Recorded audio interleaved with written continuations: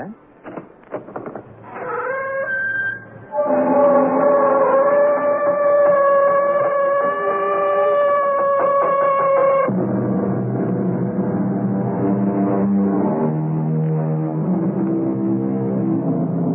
Come in.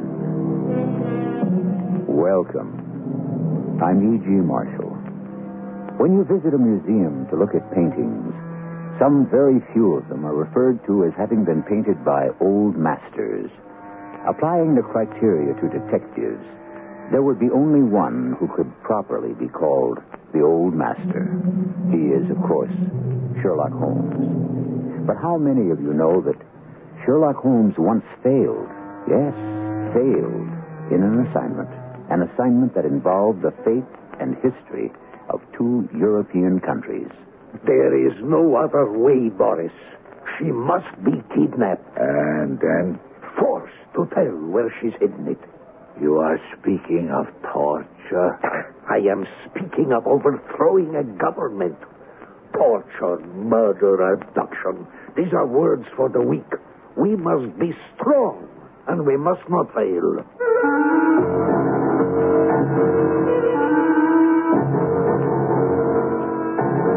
Our mystery drama, A Scandal in Bohemia, was adapted from the Sherlock Holmes classic, especially for the Mystery Theater by Murray Burnett, and stars Kevin McCarthy. It is sponsored in part by X-Lax and Buick Motor Division. I'll be back shortly with Act One.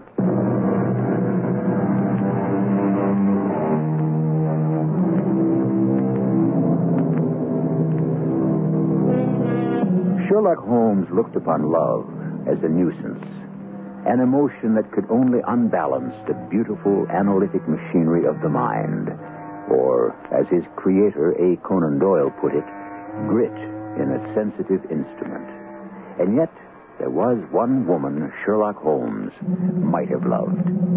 She appears in this story, faithfully and fully depicted by the admirable Watson. Immediately after my marriage, I'd seen little of Sherlock Holmes. All I knew about my former friend and companion was what I read of his exploits in the daily press. One night in 1888, I was returning from seeing a patient. My way led through Baker Street, and I was seized with a keen desire to see Holmes again.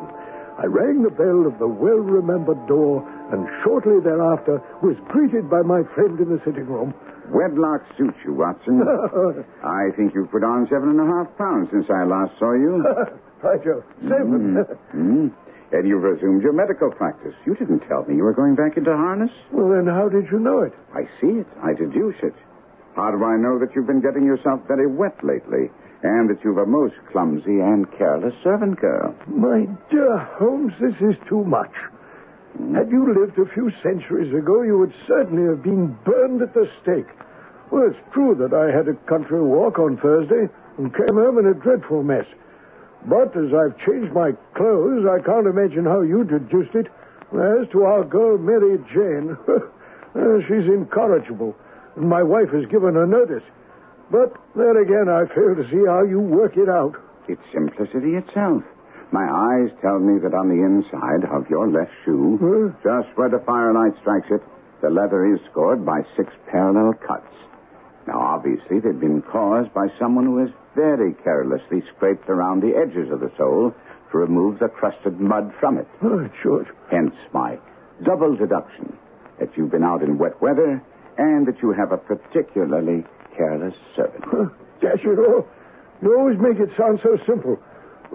But how about my resuming my medical practice? Oh, come, Watson.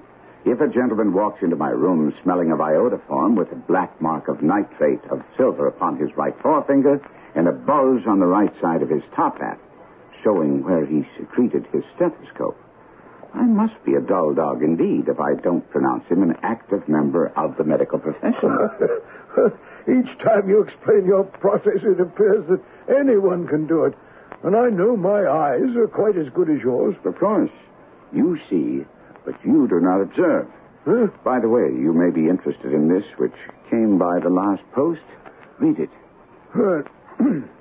There will call upon you tonight at 7:45 a gentleman who desires to consult you upon a matter of the very deepest moment. Your recent services to one of the royal houses of Europe have shown that you are one who may safely be trusted with matters which are of an importance which can hardly be exaggerated. This account of you we have from all quarters received. Be in your chamber then at that hour, and do not take it amiss if your visitor wears a mask. This is indeed most mysterious, Holmes. What do you imagine it means? Well, it's a capital mistake to theorize before you have data, but we do have the note itself. What do you deduce from it? Well, the man who wrote it was presumably well-to-do. This paper can't be bought under ½ a crown a packet. It's peculiarly strong and stiff. Peculiar? That's the very word. Hold it up to the light and tell me what you make of the initials woven into the texture of the paper. I make out a large E, a small G, a capital P, and a large G, and a small T. No doubt the name of the maker, perhaps his monogram. Not at all. The large G with the small T stands for Gesellschaft, which is German for company. It's a customary contraction. P, of course, stands for Papier. And now for the EG, let's take a look at our Continental Gazetteer. Eglau, Eglonitz, here we are. Igria. It's a German-speaking country in Bohemia, not far from Carlsbad. Remarkable as being the scene of the death of Wallenstein and for its numerous glass factories and paper mills. Now, Watson, what do you make of it? The paper was made in Bohemia. Precisely. And the man who wrote the note is a German. That's only a possibility, Holmes. He could have purchased the paper. No, Watson. Note the peculiar construction of the sentence. This account of you we have from all quarters received. A Frenchman or a Russian could never have written that. Only a German is so uncourteous to his verbs as to place them at the very end of a sentence. It remains, therefore, to discover what is wanted by this German who writes upon Bohemian paper and prefers wearing a mask to showing his face. And, if I'm not mistaken, he's arriving now. Holmes pressed me to stay. I remained seated, and Holmes opened the door to admit a man who was at least 6'6", with the limbs and chest of a Hercules. He was dressed so richly as to be considered almost in bad taste. He topped off his rich costume with a black-visored mask, which he'd evidently just adjusted as he entered. He spoke with a German accent, looking from one of us to another as if uncertain which one to address. You had my note. I told you that I would call. Pray, take a seat. This is my friend and colleague, Dr. Watson, who is occasionally kind enough to help me with my cases. Whom do I have the honor to address? You may address me as the Count von Kram, a Bohemian nobleman. I understand that this gentleman, your friend, is a man of honor and discretion, whom I may trust with a matter of most extreme importance. If not, I must communicate with you alone. It's both or none. You may say before this gentleman anything which you may say to me. And I must begin by binding you both to absolute secrecy for 2 years. At the end of that time, the matter will be of no importance. At the moment, it is not too much to say that it is of such weight it may have an influence upon European history. I promise. And I. You will excuse this mask. The august person who employs me wishes his agent to be unknown to you. And I confess at once that the title by which I call myself is not exactly my own. I was aware of it. Every precaution has to be taken to quench what might grow to be an immense scandal and seriously compromise one of the reigning families. To speak plainly, the matter involves the great house of Ormstein, hereditary kings of Bohemia. I was also aware of that. You surprise me. If your majesty would condescend to state your case, I should be better able to advise you. You are right. I am the king. Why should I attempt to conceal it? Why, indeed? Your Majesty had not spoken 4 words before I was aware that I was addressing Wilhelm Gottsreich von Ormstein, Grand Duke of Kassel-Telstein and hereditary King of Bohemia. Then you can understand I am not accustomed to doing such business in my own person. Yet the matter is so delicate I cannot confide in an agent without putting myself in his power. I come incognito from Prague to consult you. Then pray consult. Briefly, these are the facts. Some years ago, during our lengthy visit to Warsaw, I made the acquaintance of a well-known adventuress, Irene Adler. Name is no doubt familiar to you. Will you be so kind as to look her up in my index, Doctor? Oh, yes, gladly, Holmes. Your index is complete, Holmes, but not in the best of order, so I'm glad that her name starts with an A. Here she is. Thank you. Now, let me see. Born in New Jersey, 1858. Prima donna, Imperial Opera of Warsaw, contralto, retired from the stage, living now in London. Quite so. Thank you, Doctor. And now Your Majesty, as I understand, became entangled with this young person, wrote her some compromising letters, and is now anxious to get these letters back. Precisely so. But how did you... Was there a secret marriage? Oh, of course not. Legal papers? Certificates? None. Well, then I fail to follow, Your Majesty. If this person should produce her letters for blackmail or other purposes, how is she to prove their authenticity? There is the writing. Proof. Forgery. My private notepaper. Stolen. My own seal. Imitated. My photograph. Bought. We were both in the picture. Oh, dear. That is very bad. Your Majesty has indeed committed an indiscretion.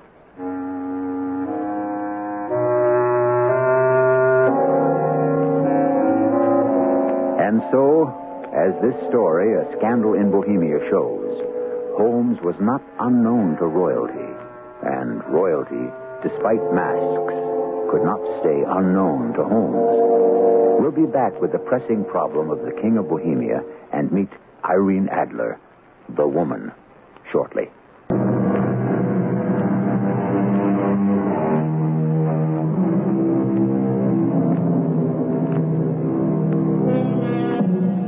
Sherlock Holmes in love?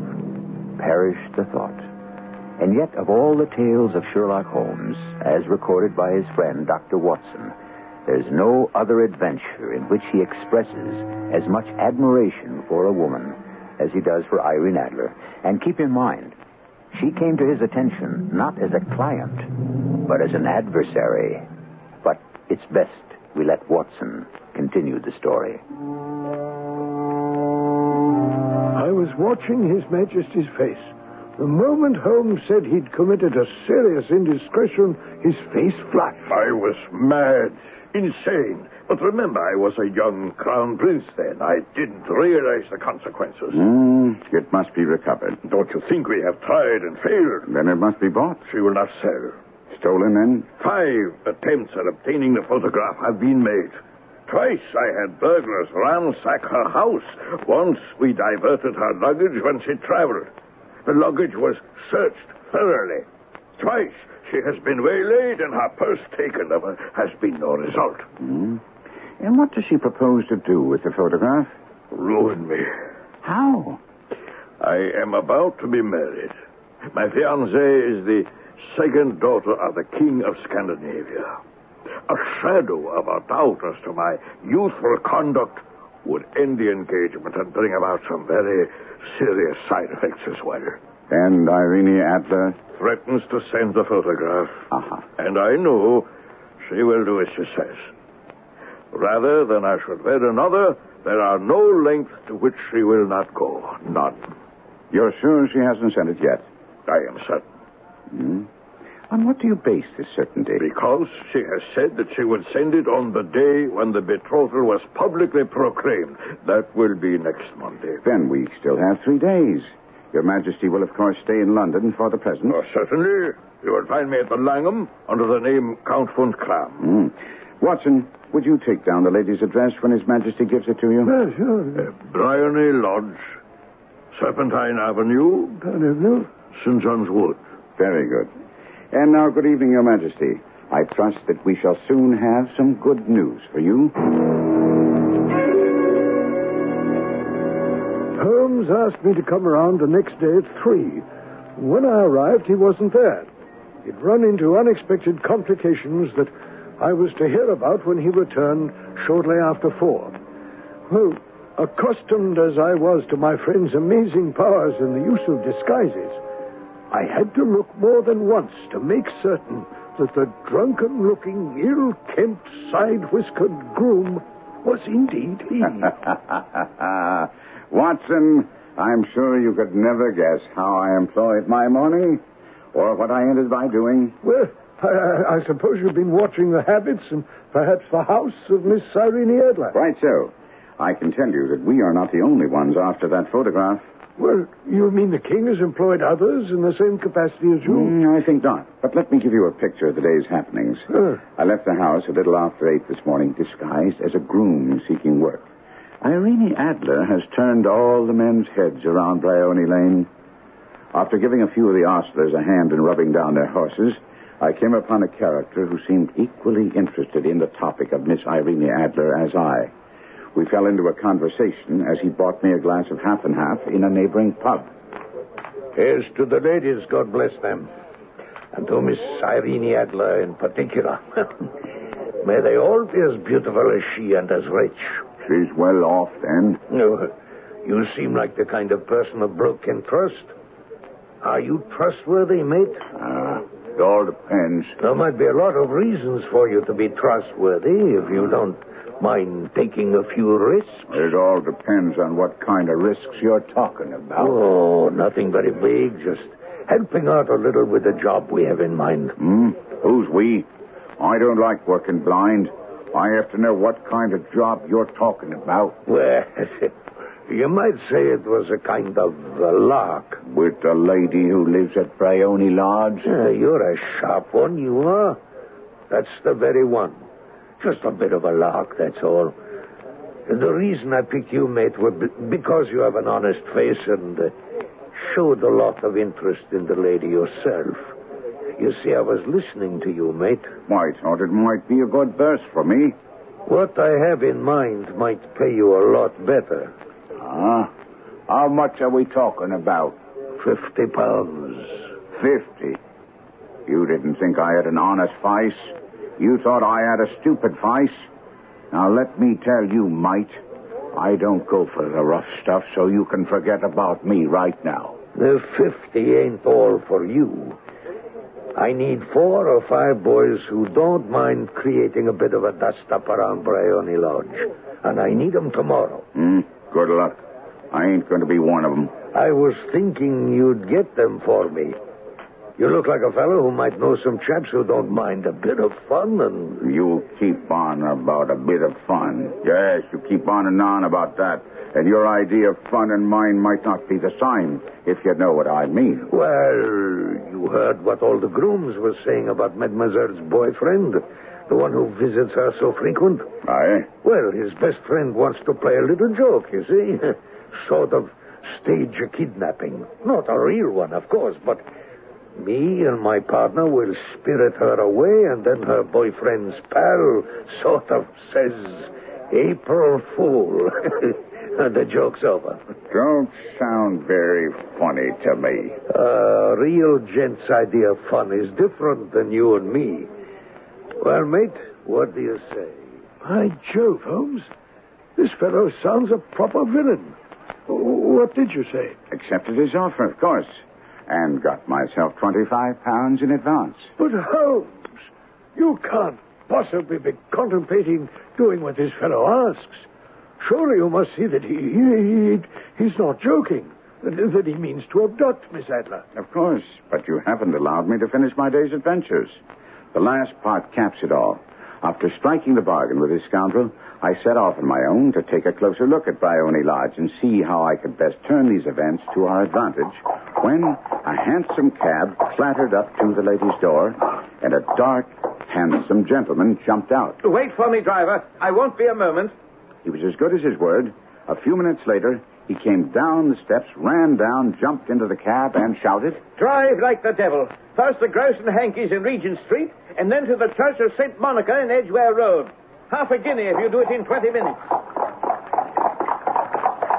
He and his hansom were hardly out of sight before a neat little landau drew up before the house, and I had my first glimpse of Miss Irene Adler as she rushed from the house. The Church of St. Monica, John, and half a sovereign if you can reach it in 20 minutes. This was quite too good to lose, so while I was debating whether or not to make a run for it, and perched behind her landau, a cab came down the street.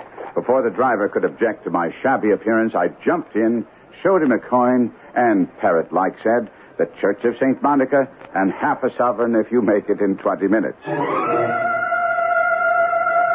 But this is absurd, Jeff. You're naughty not to have thought of it. Everything was being done in such a rush, darling. I never thought about a witness. Well, here. This nice-looking gentleman, he'll do. Oh, thank heaven. Thank the Lord. Come on, man. What? What do you want? A witness to our marriage. And we not only thank you, but we thank St. Monica.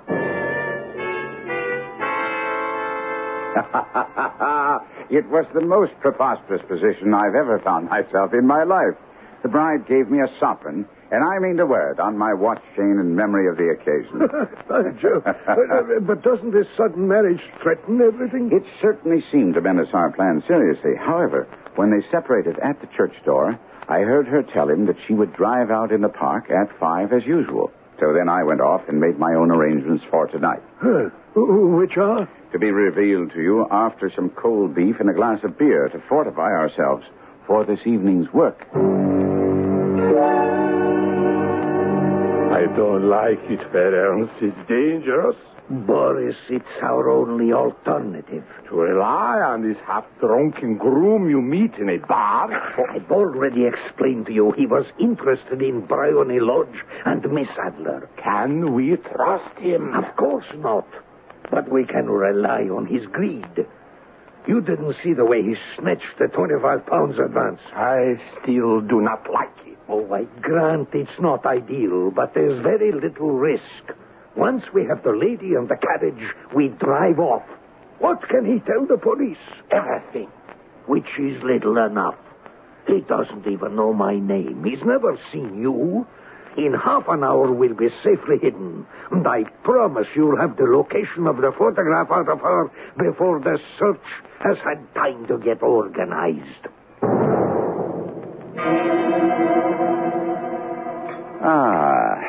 Now that the inner man's been satisfied, Watson, let's set our plans. I shall need your cooperation. No, I should be delighted. Now, Miss Adler always returns from her drive in the park at 7. We must be on hand to meet her. I've already engaged the services of several stout lads who will create the uproar that I promised my companion in the pub. What, you're not going to throw in with those villains after all? Oh, only to the extent of creating a disturbance, which I intend to put to our advantage, of course. My lads are instructed to see that on no account will the lady be taken. But won't the other people know that? In the confusion, they'll only know that their plans have gone awry. Have you any idea who they are or what they want with the photograph? Only that they've definitely not been hired by His Majesty. As to the rest, I can hazard a guess or two. Either they want the photograph to extort a pretty penny from His Majesty, or from some political purpose. In either case, it doesn't matter. What is important is your role. Well, I'm impatient to hear it. There will be some unpleasantness, but on no account are you to interfere. I promise you it will all end with my being conveyed into the lady's sitting room. 4 or 5 minutes afterwards, the sitting room window will open. You are to station yourself close to that window. Is that all? No, by no means. Now, I have here an ordinary plumber's smoke rocket, fitted with a self-igniting cap at either end. You will throw this through the open window into the room, at the same time raising a good, loud cry of fire. Understood? Yes, but... I haven't finished, sorry. Your cry will then be taken up by a considerable number of people in the street. Then your part is finished. Walk to the end of the street, where I will rejoin you in 10 minutes. Clear? For the life of me, I can't see how you know you'll be taken into the room and the window open. The explanation will have to wait, because now I I must change for my new role. To my astonishment, when Holmes came out from his chamber, he was dressed as an elderly clergyman. And once again I thought, what a fine actor the stage had lost when he elected to become a consulting detective. We shortly afterwards were pacing up and down outside Irene Adler's house in St. John's Wood. Ah, I see that my lads are all in position. And so are you, Watson, because here we are outside the sitting room window. And you promised to explain to me how you're going to get yourself inside and have the window open. All in good time. But the key question remains, where do we find the photograph? Probably at her bank or her attorney's. No, I think neither. It's much too precious for her to have it out of her possession. It's in the house. But it's been burgled twice. Sure, they didn't know how to look. Well, how will you look? I'll get her to show me. Oh, ridiculous. She's bound to refuse. She won't be able to. Incredible. It will all be clear to you, but we have no more time. It's almost the hour. I think I see her carriage in the distance. Now, carry out my order to the letter.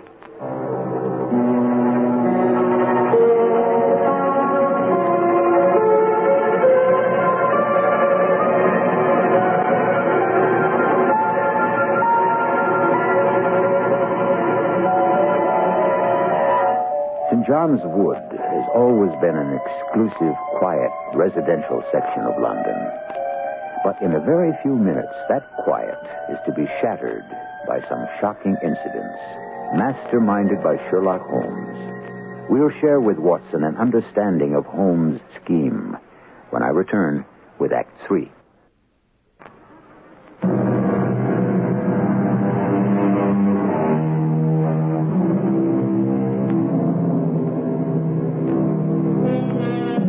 At the very beginning of this story, I spoke of the possibility of Sherlock Holmes being in love. You may wonder how anyone could fall in love with a woman whom he's seen only once, and then at her hurried wedding. But there's more to come. And if I may borrow from the master, all in good time. Now let's rejoin Sherlock Holmes and Watson. Holmes, artfully disguised as an elderly clergyman, and I strolled up and down in front of Irene Adler's house in St. John's Wood. Holmes called my mind to the unusually large amount of activity in the street. I reminded him that he'd told me they were mostly his men. Not all, Watson. See that scissor? Yes? That's... Ah, I see. I am sure he already appeared that some of my blood will be spilled. But rest assured what they seem. There. They come to a stop before I saw the scissors grinder spring forward and snatch the handle to open the door. At the same time, the loungers went into action, and Irene Adler's carriage was surrounded by a score of yelling, cursing men. Boris! Boris! Help me! These fools won't let me through! Stand back! I want to assist the lady!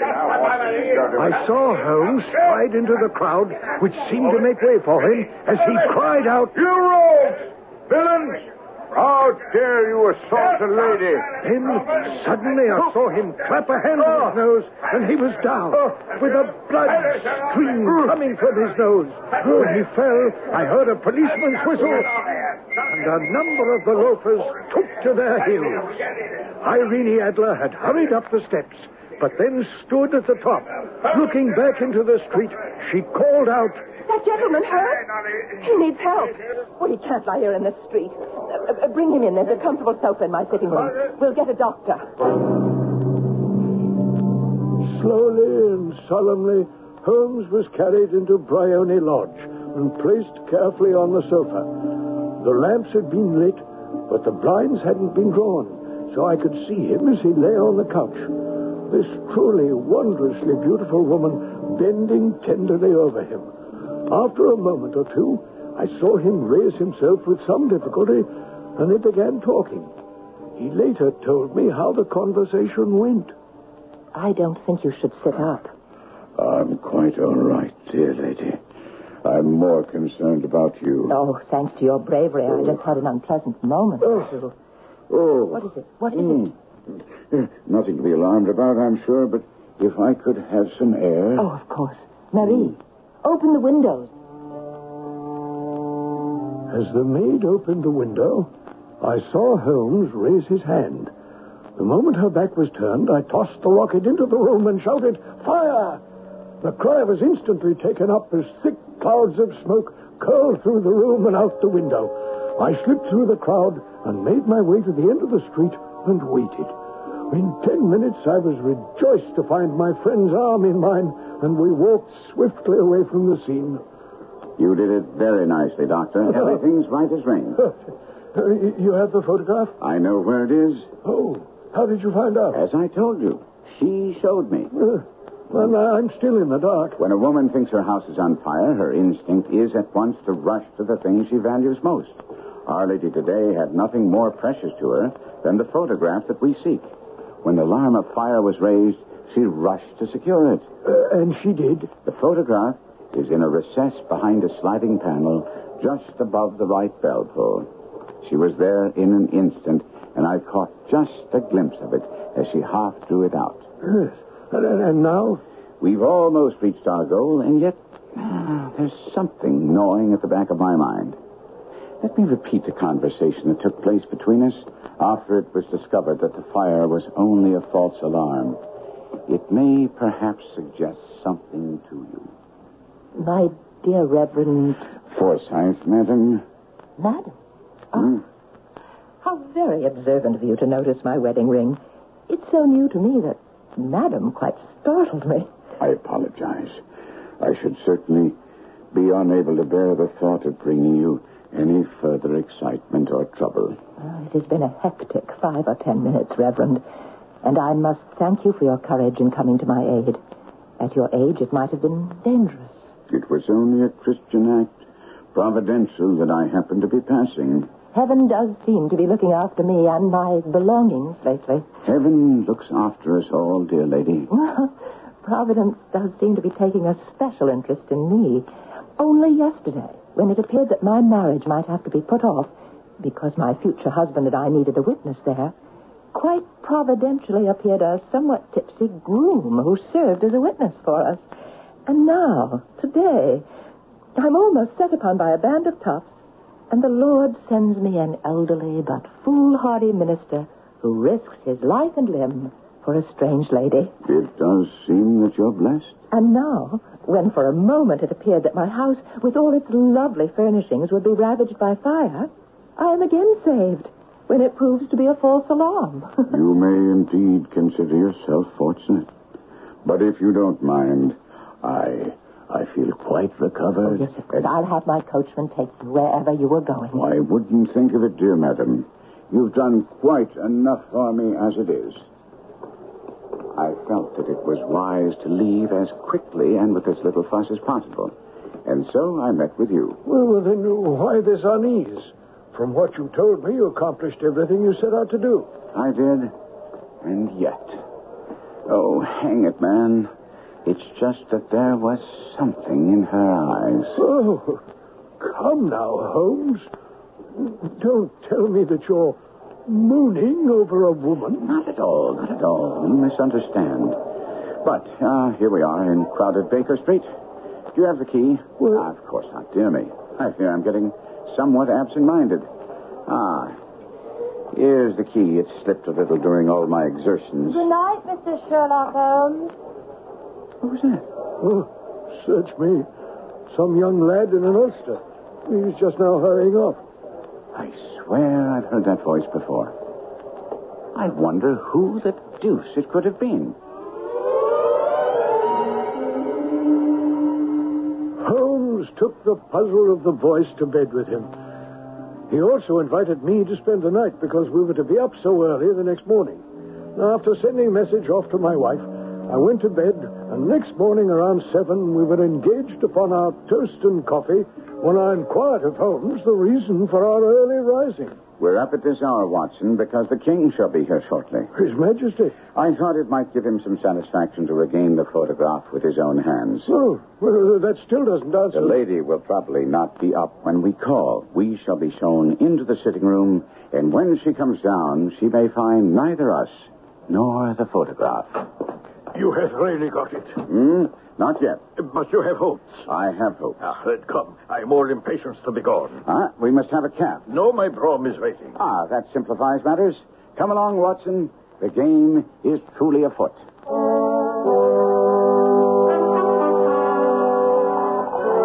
In no time at all, we found ourselves in the king's carriage, spinning along toward Bryony Lodge and Irene Adler. Irene Adler is married, Your Majesty. Married? When? Yesterday. But to whom? To an English lawyer named Norton. Impossible. I was a witness to the wedding. Oh, that is not what I meant. She could not love him. I'm in hopes that she does.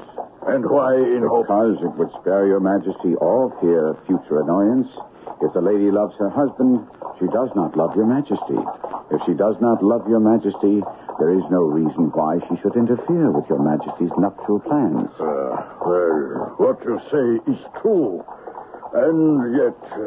you still have doubts? Oh, not about the truth of what you said. It is just that I wish she had been of my own station. What a queen she would have made.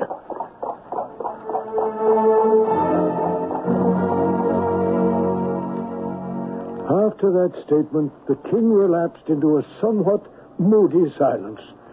When we drew up in front of Bryony Lodge, the door was open, and Marie, the maid, stood upon the steps. She watched us with a curious expression as we stepped from the brougham and approached the door. You are Mr. Sherlock Holmes? I am Mr. Holmes. My mistress said you would, come to call. She did? Where is... Well, she left this morning with her husband by the 5:15 train from Charing Cross. She goes to Paris and then for a continental tour. You mean to tell me that she has left the country? Oui, never to return. The photograph. All is lost. We shall see. Come, quickly.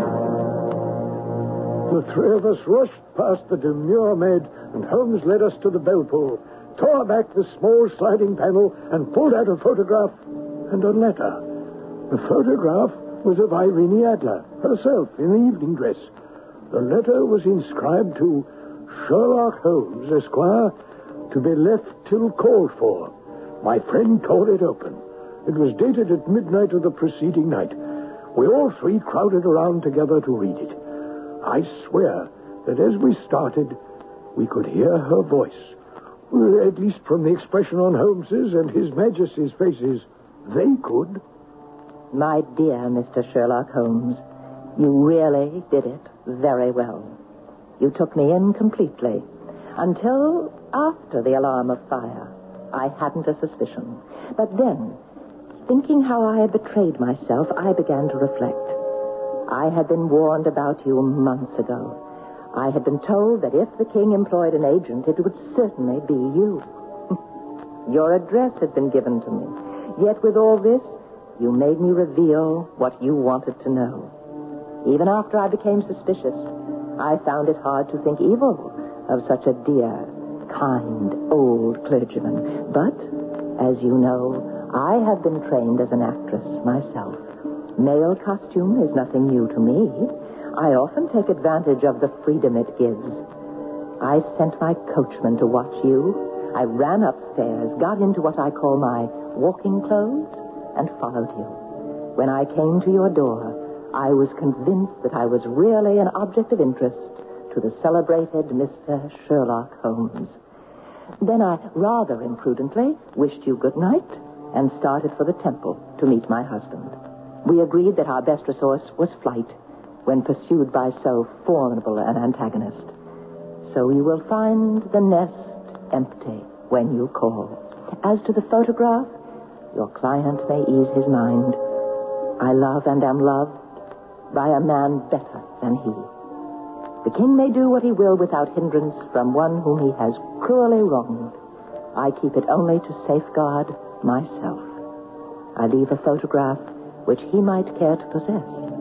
And I remain, dear Mr. Sherlock Holmes, very truly yours, Irene Norton, nay, Adler.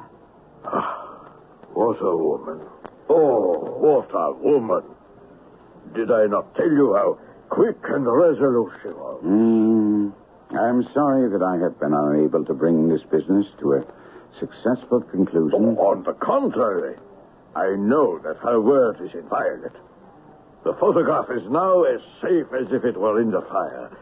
You will please tell me how I may reward you. Oh, this ring I take from my finger, I should be happy to. Your Majesty has something which I should value even more highly. Name it. This photograph. Irene's photograph? Yes. It is yours. Take it if you wish. Then I thank Your Majesty and wish you a very good morning.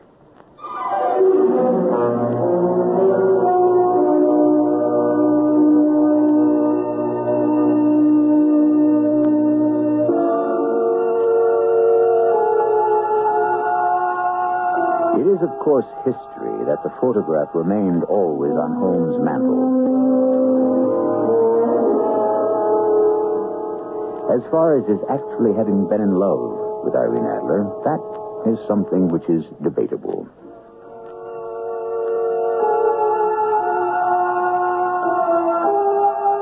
I'll be back to give you my reasons for thinking it highly likely in just a moment.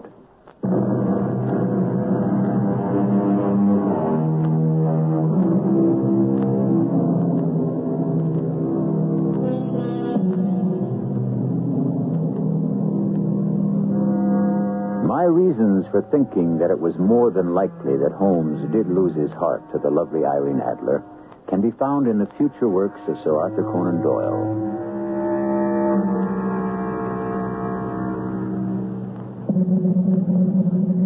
Prior to his writing A Scandal in Bohemia, he always had Holmes make merry over the cleverness of women. But from that story on, Holmes never again mocked the abilities of the fair sex.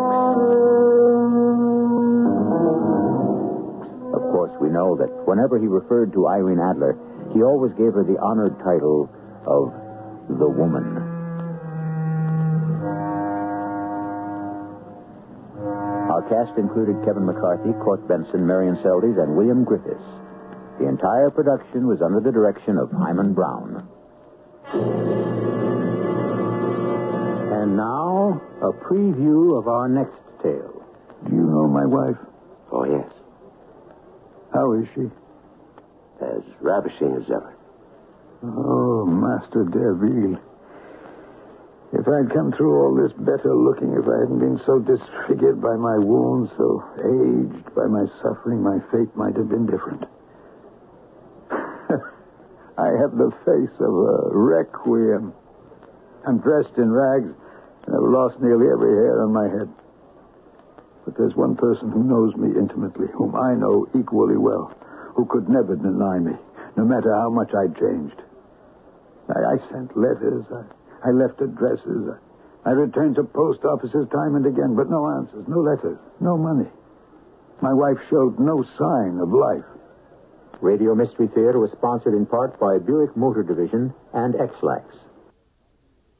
This is E.G. Marshall inviting you to return to our Mystery Theater for another adventure in the macabre. Until next time, pleasant dreams.